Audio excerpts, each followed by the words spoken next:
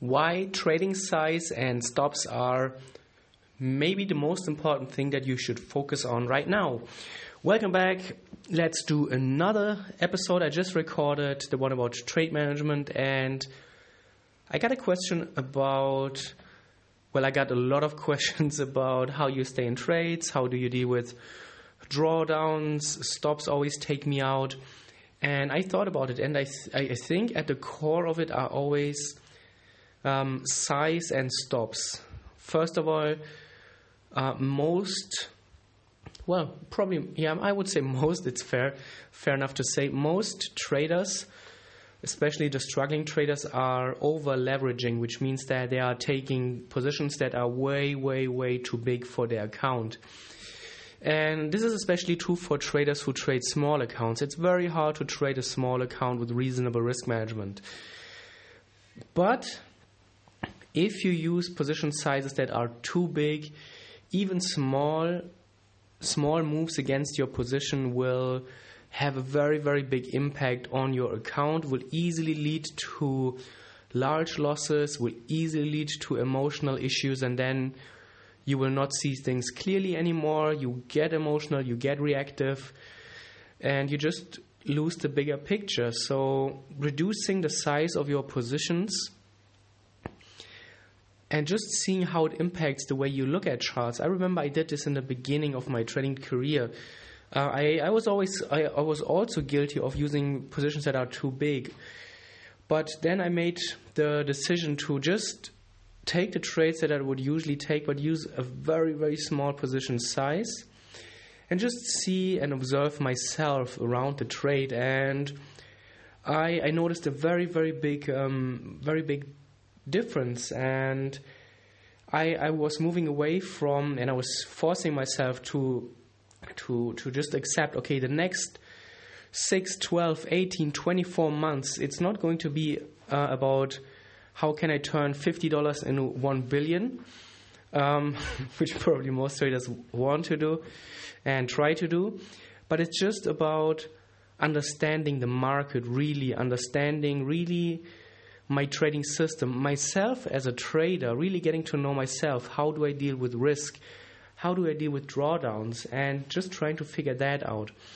And this was actually the first time that I could look through all this emotional noise once I reduced my sizes a lot, and it made trading fun again, because before that I was always chasing my own tail, big losses, big blow-ups.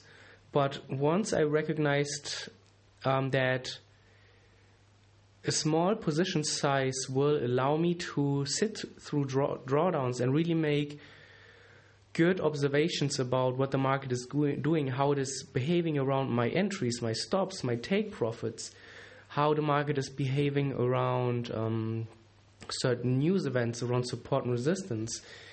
This really changed the way I looked at charts, and I'm trying to remember.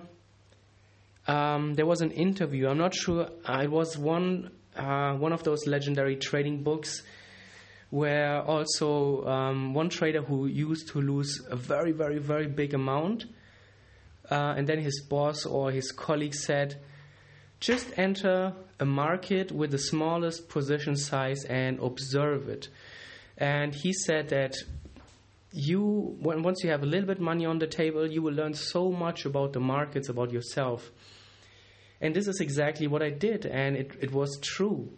Entering a market and just observing how the market moves made such a huge difference for me. And I recognized that the smaller the position size, the clearer, the more clarity you will have in your thoughts, the less emotional you will be, and often the better your trading decisions will be. And the second point, the second metric or concept is stop size. Many traders don't realize that the stop size has such a big impact on everything in your trading environment. And stops are, what many traders do is that they use very tight stops, especially traders with small accounts and or unrealistic growth expectations, because, a small stop loss means you can have a bigger trade, and then obviously you can have a larger reward to risk ratio potentially when your stops are small, and then potentially you can make maybe larger profits. However, in reality, what most traders realize, and when I talk to them, it's a big issue, is that even small retracements will take them out.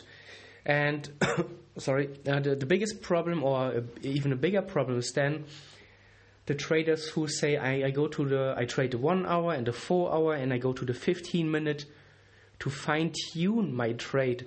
What does it even mean, fine-tuning? It's just a lame excuse to go to a lower time frame, look for maybe a quicker entry, look for a tighter stop loss, and then you're screwed. Because you're saying you trade the higher time frames and then you try to fine-tune something on such a low time frame. It doesn't make any sense. Instead, you should go higher. Look for a higher time frame. Try to take your trade there. Use a wider stop loss, a wider target. Avoid the volatility, avoid the noise, and just have a more passive approach to your stops. Moritz said it so nicely in our Singapore event last year. He said, how did it go? He said that reduce the need to be right. Or he said a wider stop loss reduces the need to be right all the time, because you will give your trade more room, obviously. The price will have more room to breathe, to move around. And this is something that I think many traders should approach in their trading, together with the first point of using smaller position sizes, and also be maybe a little bit more generous with your stop loss size. This could have a big impact because it helps you move away from this emotional, overreactive, impulsive trading where you don't really think anymore, and you're just trying to squeeze out a few points here and there, and volatility picks up. And especially in this market today, or this week or last week, you will get slaughtered. But a wider position size, a wider stop loss might have been much more effective for you. So again, there's no right or wrong. What I'm saying is just opinions. Try it out, use it for what it's worth, but make sure that you're not trading with your head in the sand. Try to be open-minded. Don't follow all this generic advice. Don't try to be a duplicate of someone. Don't try to be a clone. Think for yourself and just explore different opportunities and see what makes sense to you. Until the next podcast, happy trading.